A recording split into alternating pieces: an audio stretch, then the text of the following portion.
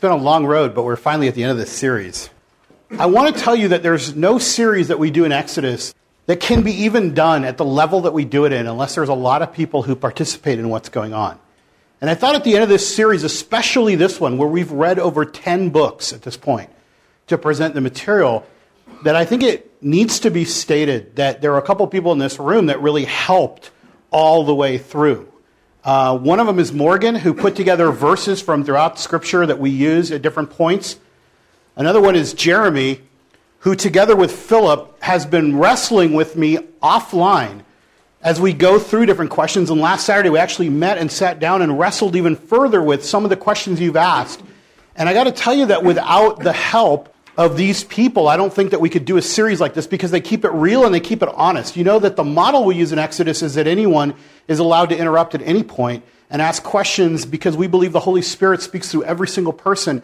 But that's not just limited in this room. So all of you have contributed that way in the questions that you wrote. But Philip, who is a prolific question writer, has been writing questions throughout the series. And I can't tell you how important that is for us, because as I'm standing and reading and presenting, and then to listen to the questions that are still coming back to know what we have communicated and what we haven't, that's very important. So everyone in here with your questions contributes, but those people in particular have really been helpful. So can I ask you to do something a little bit weird? Can we clap for them? You know, we love to clap in church, Liz.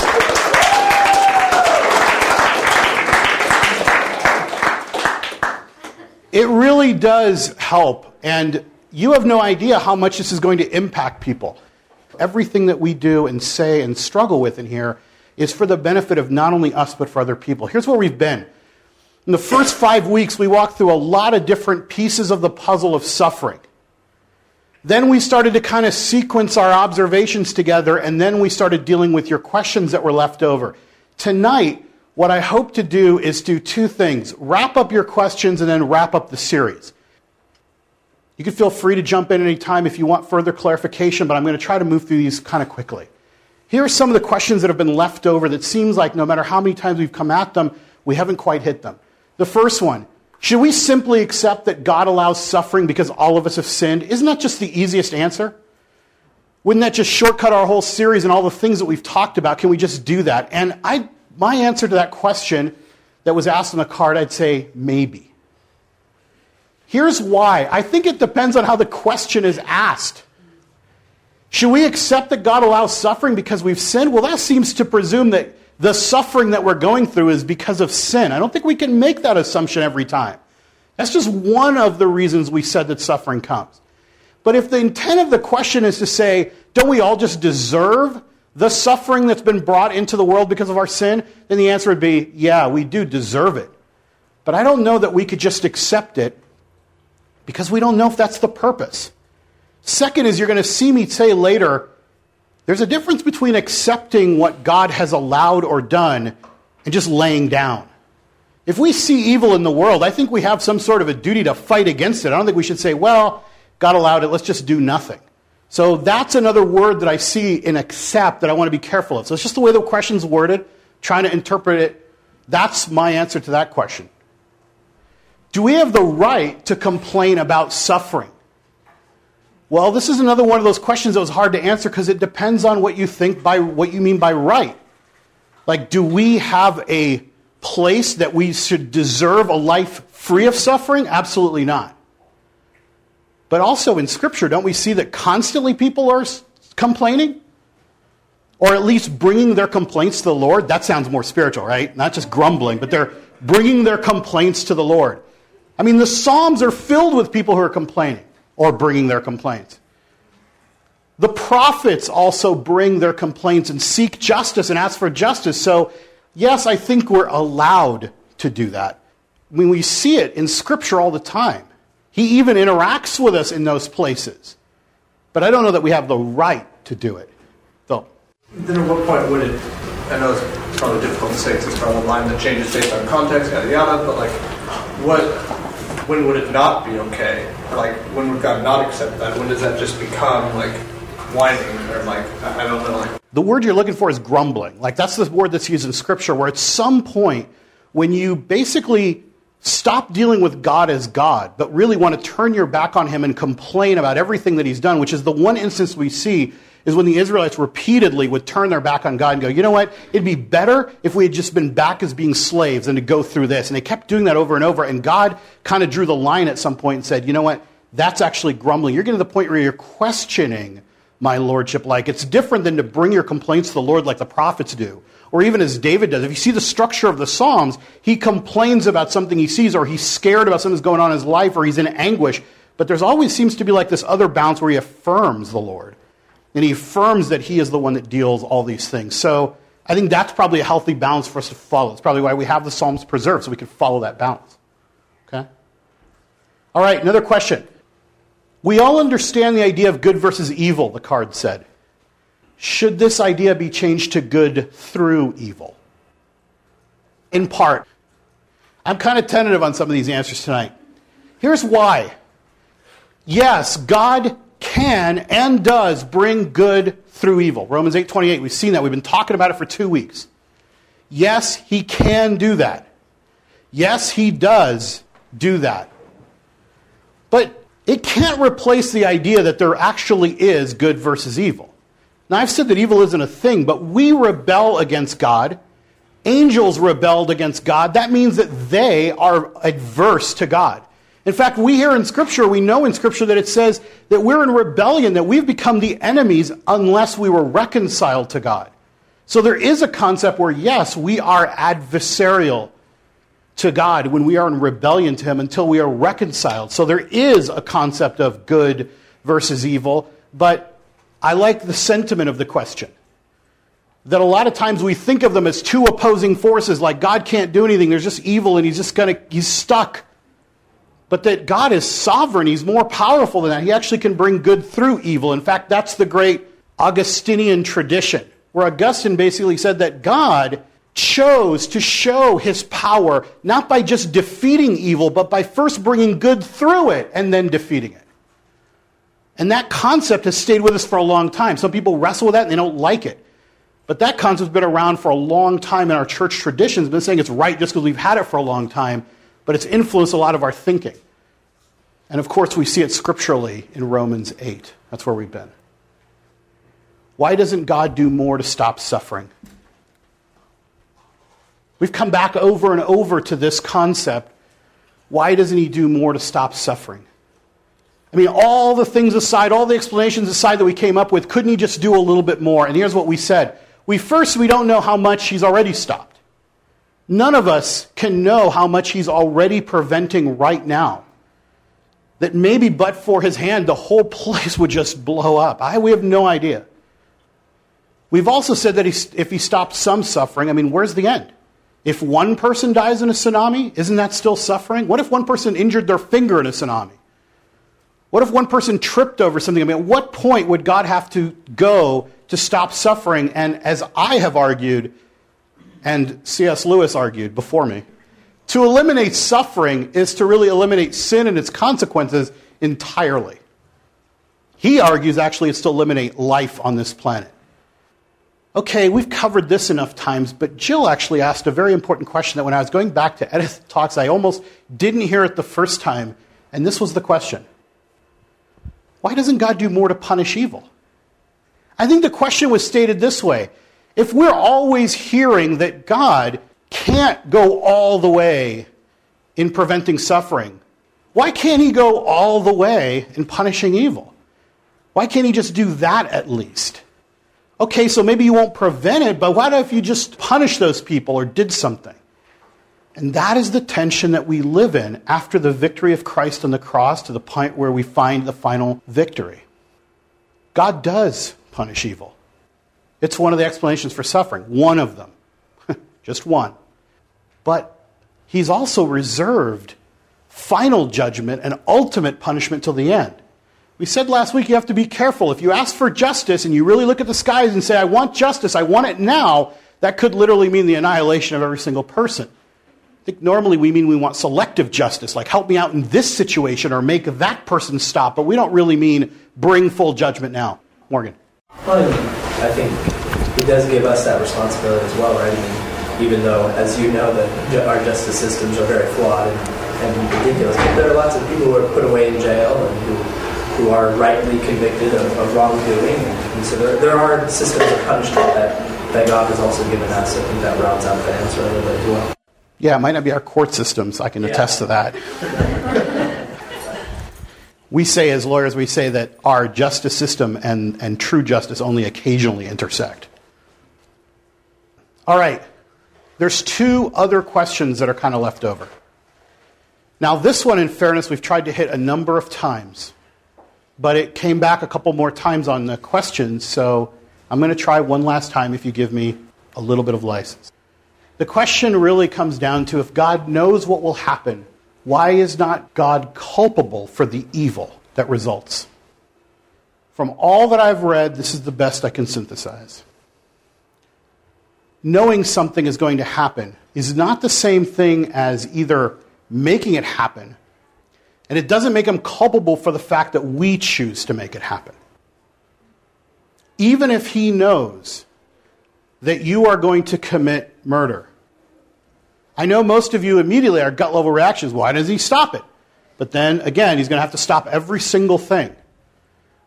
But knowing that that is the evil in your heart and that is the evil that you want to do still keeps us morally responsible because we are the ones that want to do it. So I'm saying knowing something does not make God culpable. Allowing something does not make him culpable, because that's the next step. But I've said that God either causes or allows all things. So you might say, but allowing it, doesn't that bring him into it? We are still doing the very evil we want to do. God does give us freedom to choose evil. That's the whole point, and in a moment I'm going to talk about why. I also put an asterisk there when I say God rarely acts to overwhelm our choice. The reason is I don't really know how often he does or he doesn't. The church has been divided over that issue for 2,000 years, over how much God's sovereignty impacts our freedom to choose. I know that, in my view, it happens. I don't know how often. I've used the word rarely, but that may be the wrong word. Yes? If it's saying here, like, we choose to do it, you said before that nothing we can choose to do can, like, thwart God's plans, in which case? We have to be careful of what we're talking about when I've said God's will can or cannot be thwarted. I told you if I had some time, I would go back and read Gregory Boyd's book, Is God to Blame? Just because, what the heck, let's do one more book while we're at it, And he has that point over and over, which is people say that God's will cannot be thwarted, but it's thwarted every day. We rebel against him. We turn against him. Angels rebel. We sin. He says, I want no one to perish, but we know that people will perish. So God's will is being thwarted every day, right? But which will? It's his moral will, his commands, the place where he allows us freedom to believe or accept or to follow his commands.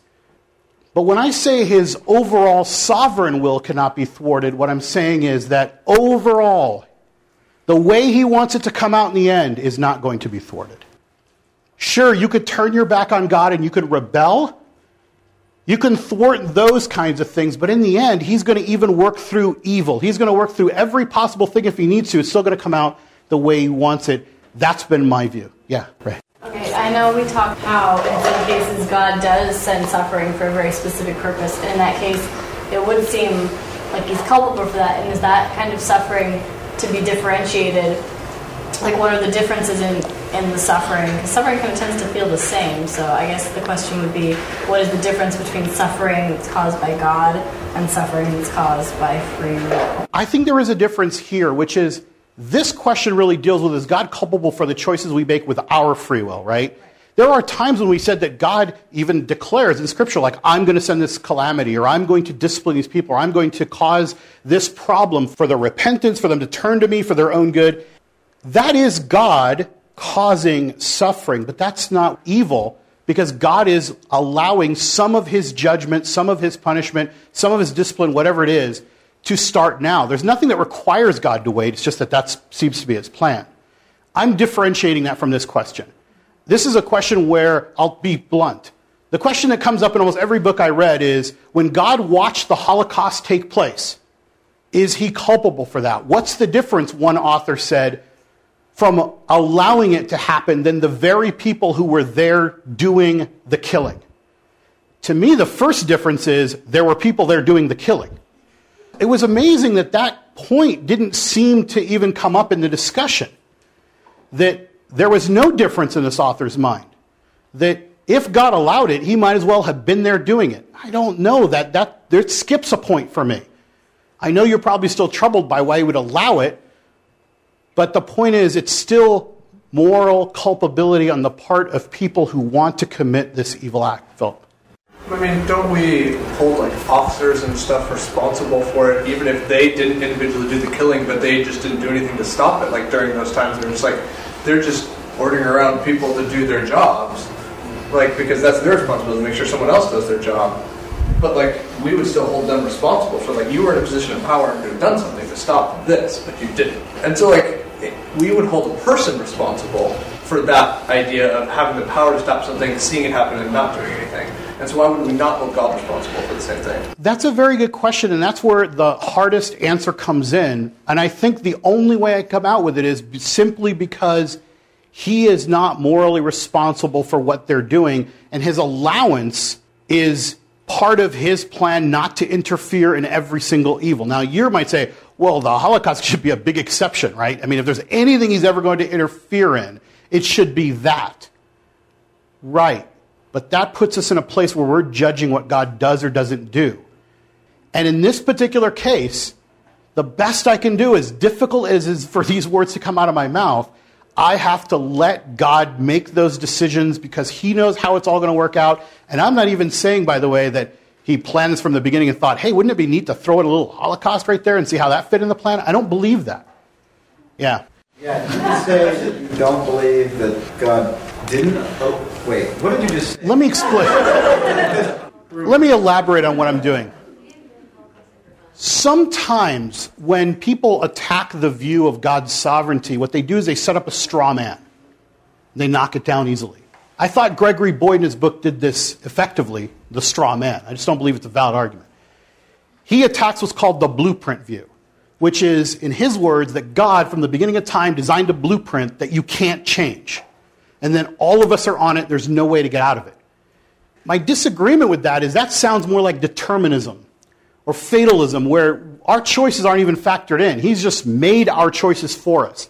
So he sets that up and says, there's no way that that is what's happened. And then he knocks it down. And I think, well, yeah, I agree there's no way that that's happened. That's not even what I've believed the right answer to be. I believe that that tension between allowing and causing thinks through every possibility and allows even people to rebel and do evil and do whatever they're going to do, and he somehow still brings out his plan in the midst of that. Not that he says, I'm going to make people do evil and that's part of my plan. And it seems like that's what that view, that blueprint view sets up, like God has created little evil steps along the way and orchestrated them and still says, aha, I'm going to do this at the end. I don't think that's right. So that's what I was actually trying to cut down in a sentence which was too short to explain that whole theory, okay? Okay, now, your other comment? Sure. I'm not sure that your separation of a moral will and sovereign will is nothing more than a theological or a logical point. Like, it doesn't make any sense to me. Like, we might create the distinction for ourselves to understand it, but I don't see how, in your stronger view of God's sovereign will, if you've got a strong view of sovereignty, what sense it means to break it up into a moral will either. I mean, the moral will is defined most of the time as God's commands. And most times that we see in Scripture, like he'll say, this is my will, and he'll like say a commandment, right? What he's doing is he's setting up, this is the standard by which I want you to live. People can thwart that. People would say, no, I don't want to do that. Like the Ten Commandments, you can set that up. Like, it's my will that you do these things. People go, no, don't want to do it. Some people look at that and go, see, God's will is being thwarted. Sure, you could disobey God. What I'm trying to say is that I separate those two because when I see God being thwarted, it's people disobeying him. I don't see his ultimate plan and the things that he wants to come about ever being thwarted. I don't see that in Scripture. Jason? But he says that he would want that none would perish. I mean, I guess it's a distinction between just the words, but still that's something that he wants, and it's something that's not going to happen. And that's where we would probably quibble over whether that's moral will or sovereign will. Several of the authors that I've looked at say that's what God's desire is, that's what his standard is, that's what he'd like to see. But clearly everyone knows that's not going to happen, including God. It's not like he's saying, oh, I wanted it 100%, you guys, just one person screwed the whole thing up. He's saying, this is the standard I want. But people are going to rebel, and they're going to have choice, and they're going to walk away, and that's not going to happen. Yeah. Even that can be part of God's sovereign will, that he doesn't want anyone to perish, but that there has to be some aspect, I feel like we have to acknowledge that he wants something else more. For whatever reason, somehow, he wants that, but something else trumps that. And it's just more important. And what that is I don't know. But. Let me use that to transition, if I could, to the last question. Actually, this question, it's not the second to last question. Is it wrong for us simply to accept that God allows evil without knowing why? Could we just check the whole series and say, is it okay for us just to acknowledge that we just don't know why? It's okay? Yeah, sure. It's not wrong to do that, but my feeling is there's lots of people in your life that want a little bit of a better answer than that. I think there's so many people who trip up over this question, both inside and outside the church. That's why we started the whole series in the first place. Going from what Philip was just talking about, what is the purpose? I'm on dangerous ground to even try to answer this question for you. Not because I think there's a million answers, there are, but because this puts you square in the mind of trying to answer for the Almighty. But I will give you what I think are some of the better answers. First, I don't think we're ever going to know, only God knows for certain. But this question is very important, even though only God knows for certain, because we just finished saying that he's going to allow or cause all things for some greater purpose, even to allow evil. And as we've said before, he'll allow what he abhors to bring about what he desires. And the question that's come back on a number of cards is, okay, so what is that? That's so important that he would allow free will that's going to lead to suffering, even evil like the Holocaust and other things that have happened in this world. What is so important? And we've tried to answer it. Here's our last attempt at it. The most frequently cited answer is so that we could love God freely. That he gave us free will so that we could love him freely. I've also cautioned you against taking that too far, and we've talked about it before where the limits are of that. But I think that's a very good answer. One step deeper might be to understand why it's important for us to choose to love God. What about choice and love is so important to God? And I think it's this, that God wants us to participate in the very love that exists eternally between the Father and the Son. One of the books we read was Arthur McGill's Suffering, a Test of Theological Method, that goes into a long explanation of this. I'm going to try to say it succinctly. From beyond all time, the Father glorified the Son, equal in all divinity and all nature to himself. The Son voluntarily emptied himself out of that glory and became man, suffering servant for our sake. That's how he glorified the Father in return. So the Father glorifies the Son, and the Son empties himself, yes, suffering unto death to glorify the Father. And this seems to be this thing that goes on in a cyclical fashion for eternity, probably, that this is the nature of love that they share between them. A love that is of self-giving, of surrender. So we see this in Scripture. Let me show you a couple of places it comes from. In Philippians, we read these words, your attitude should be the same as that of Christ Jesus. Your attitude should be the same as that of Christ Jesus. What attitude is that? Who being in the very nature God, did not consider equality with God something to be grasped, something to be held on to for his own advantage, but made himself nothing, taking the very nature of a servant, being made in human likeness. That was how Christ glorifies the Father. Emptying himself out. Doing the Father's will. Playing that role in redemption. We see in 1 John, you want to know what love is? He says this is how we know what love is. Jesus Christ laid down his life for us, and we ought to lay down our life for our brothers. What Jesus did for us, we should do for each other. Jesus himself said the same thing.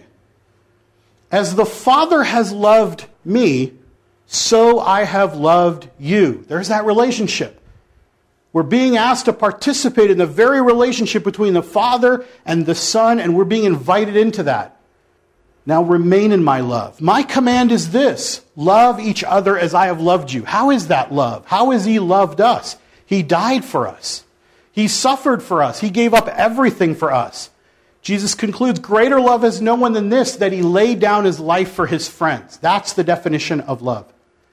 A self-giving, a self-surrendering love, self-sacrificing to the point of death. That's what Jesus, in humility, gave to the Father. That's what he did for us. That's what he's asking us to do for one another. So coming full circle, Jesus said to his disciples, if anyone would come after me, he must deny himself and take up his cross and follow me. For whoever wants to save his life will lose it. Whoever loses his life for me will find it. It's not just metaphorical. He's just explained what he thinks love is in a different way than we're used to. And so finally, what is God's purpose in all of this? As Jesus prays, this is his prayer. His prayer for us. John 17, my prayer is not for them alone, meaning the disciples. I pray also for all who will believe in me through their message, that all of them may be one.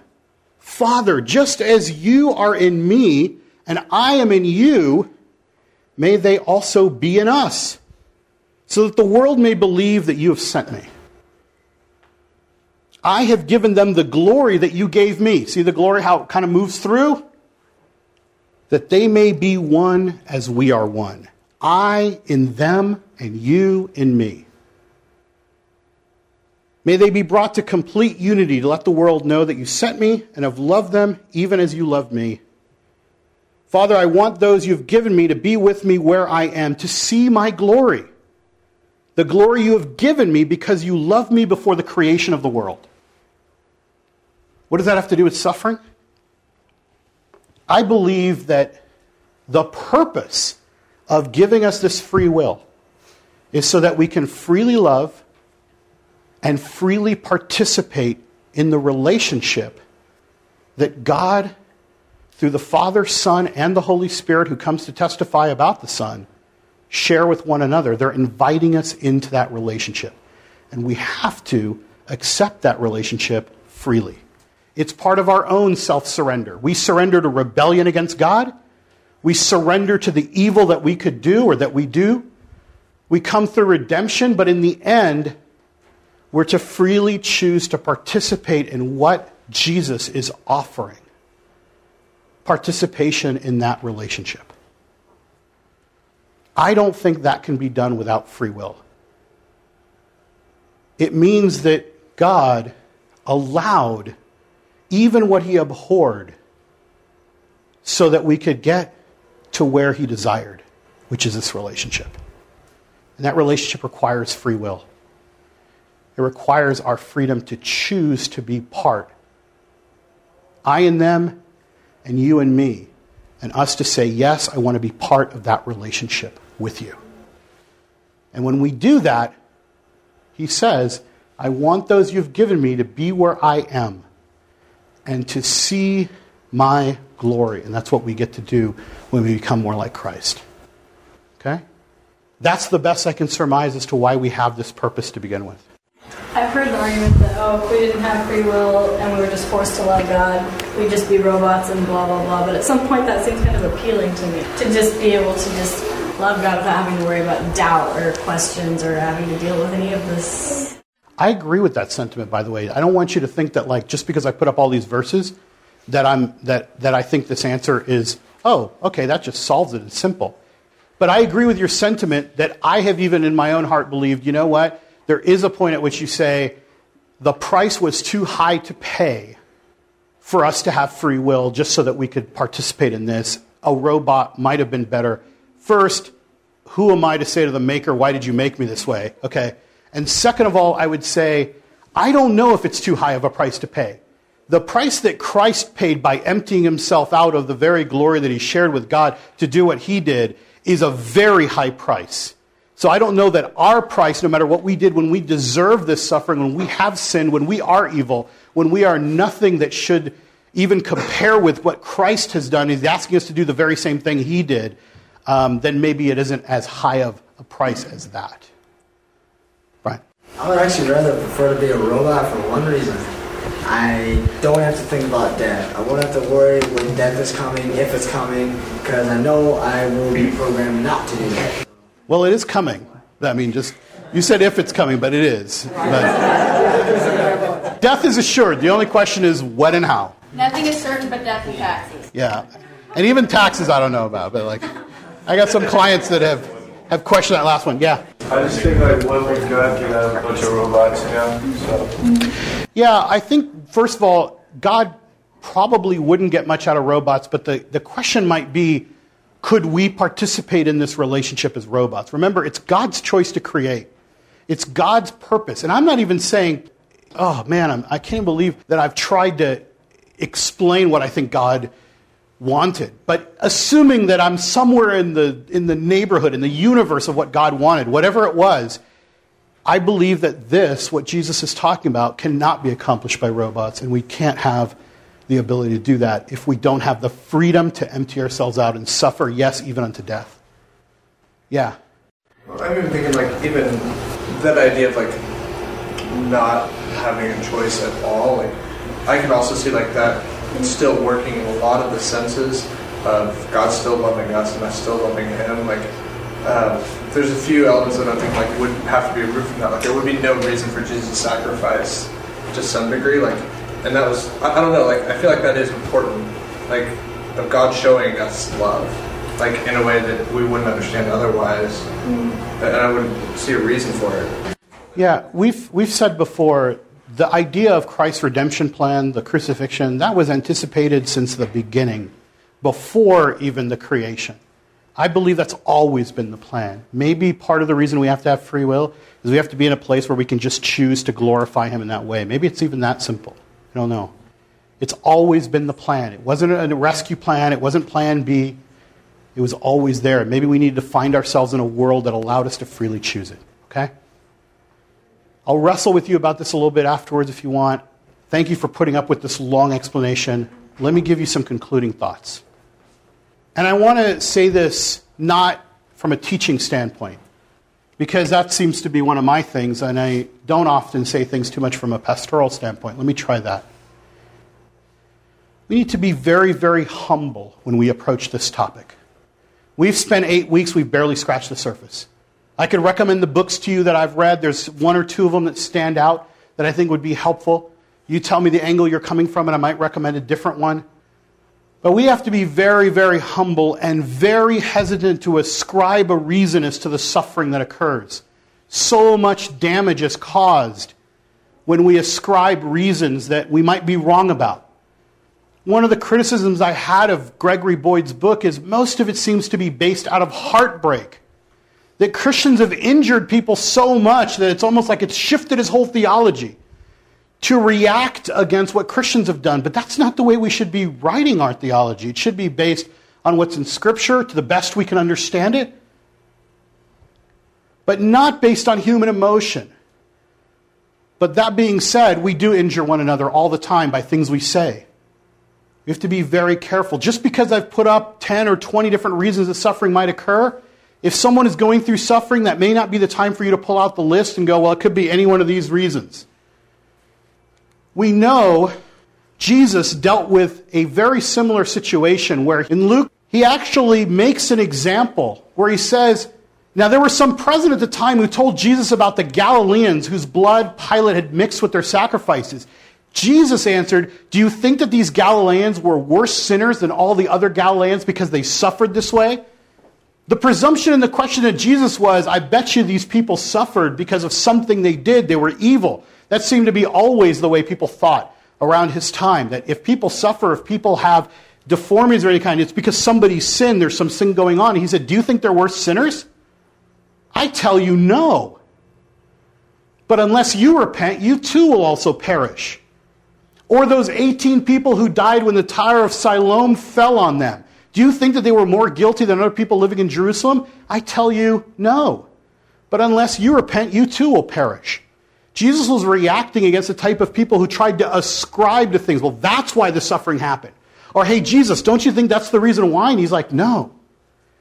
So we have to be very humble and careful because a lot of times, unless it's revealed to you by prophecy or scripture, you don't know. Number 2, can we be willing to be silent and present for people? You know, Job's friends did a lot of things wrong. They ascribed all the wrong reasons. They didn't know what was going on in the backstory, but there's one thing they did right. When they first found out about Job, it says in Job chapter 2, when they heard about his troubles, they set out from their homes and they met together by agreement to go and sympathize with him and comfort him.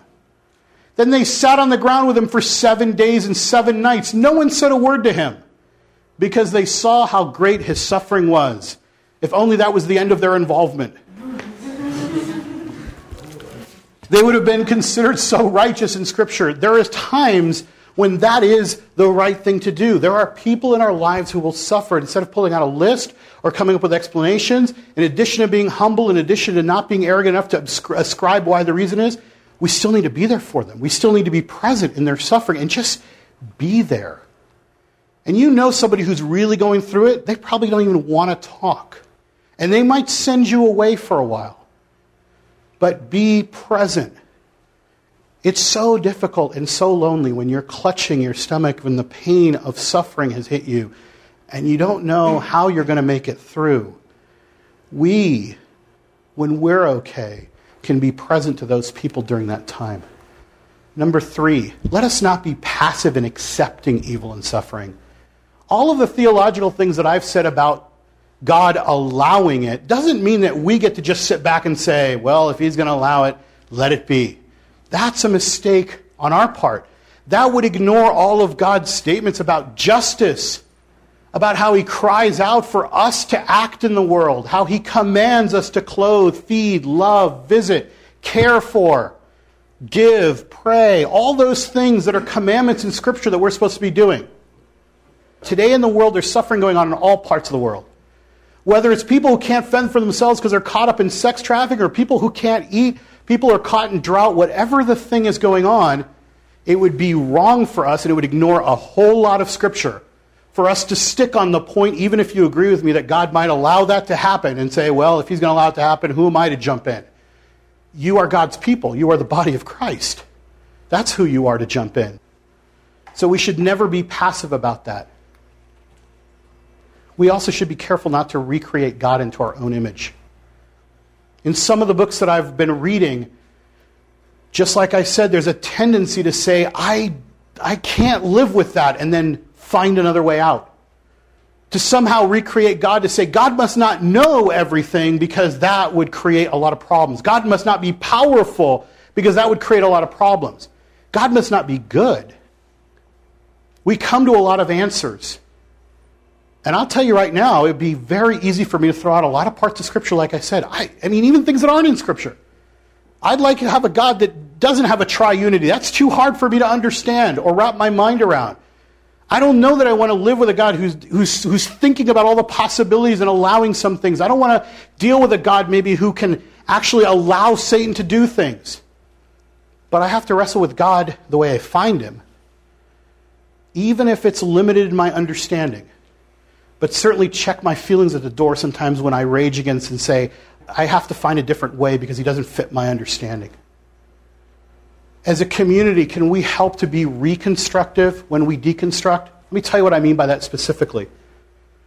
You know, in our Christian education, in our seminaries, even in this group, we're very, very good about pointing out to people, maybe you don't understand what the language says, maybe you don't understand this theology, maybe you don't understand how the whole canon came together.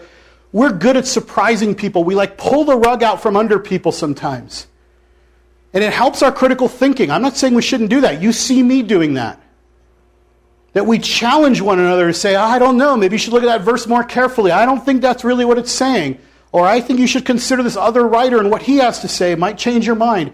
We pull the rug out from under us. But the problem is, that's deconstruction and it helps us grow a little bit, but somebody's got to put the pieces back together. And that is an area that we're not good at. not just this group, but I see it all over campus, I see it all over seminaries, that we can deconstruct like anybody. We could surprise each other with how much we know that will shatter people's faith sometimes, but we're not good at helping them put the pieces back together.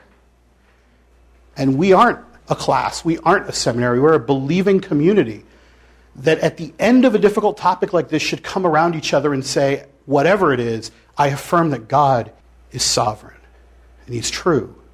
And I affirm that Christ is real. And I affirm my faith, even if I don't understand all these things, because it's not necessary to my relationship with Christ. Yes, it's great.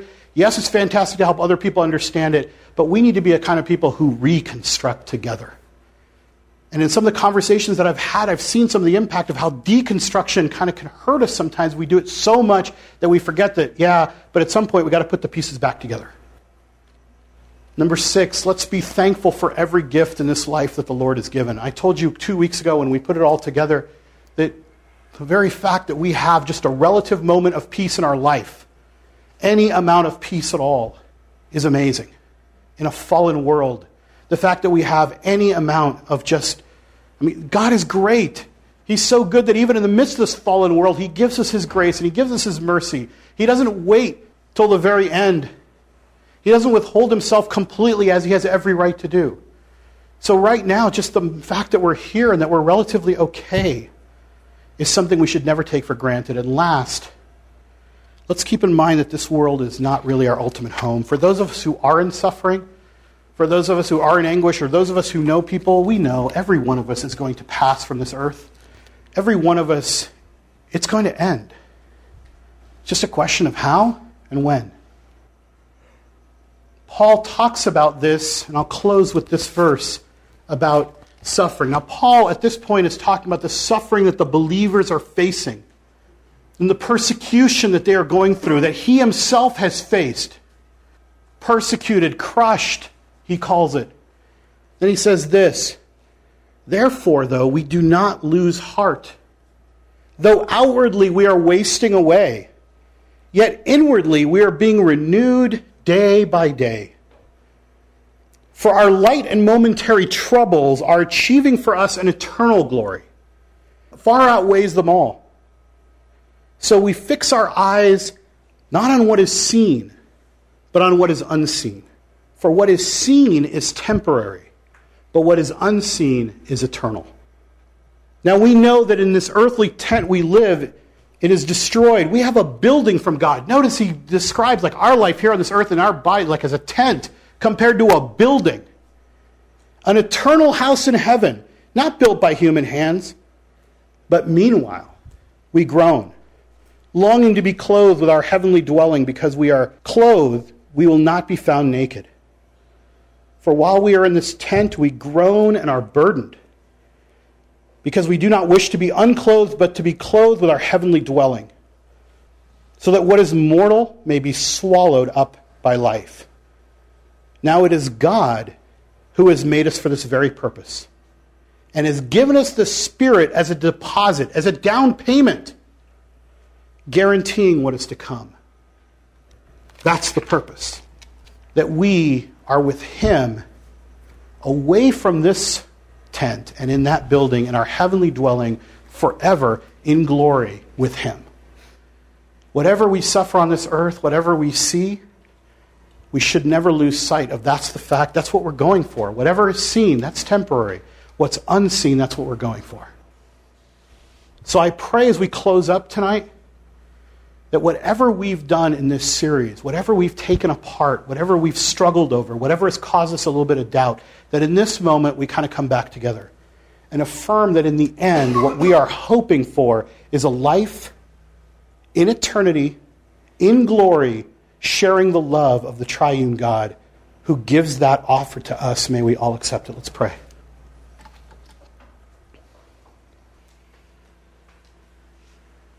Lord God, take our humble offerings, our thoughts, as silly as they may be compared to your wisdom and your knowledge.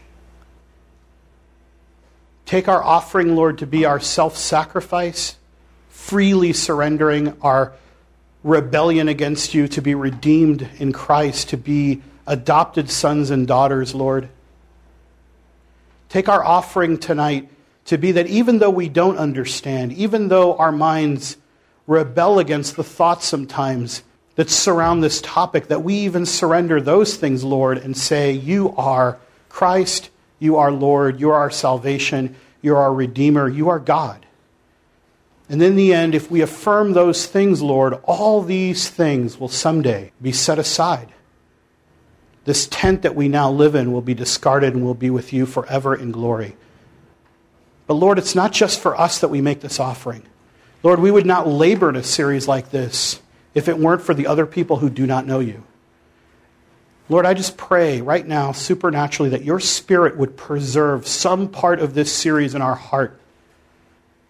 Just a small part that, Spirit, you know what that part is, so that when we interact with other people and they desperately need to know and they ask the questions that are deeper, that somehow, Lord, you would use the time that we have set aside in this series, that you would bring to mind those things that we need to offer. Lord, you know what they are and you know who these people are, and we don't know when it's going to be, but Lord, I believe that that is why we're gathered here and that's why your Spirit is active in this room. Thank you, Lord, for the gift of this community.